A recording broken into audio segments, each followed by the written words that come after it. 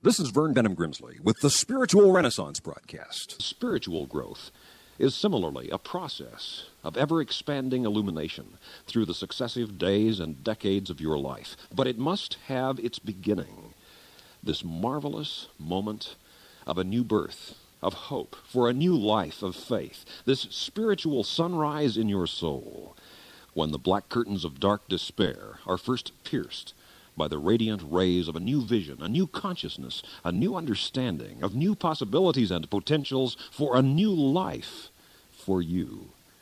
And whether you be young or old, that can begin for you right here and right now if you will seek it with all of your heart. God loves you with a love that can light up your life. And there can dawn within your soul a new day of truth and beauty and goodness.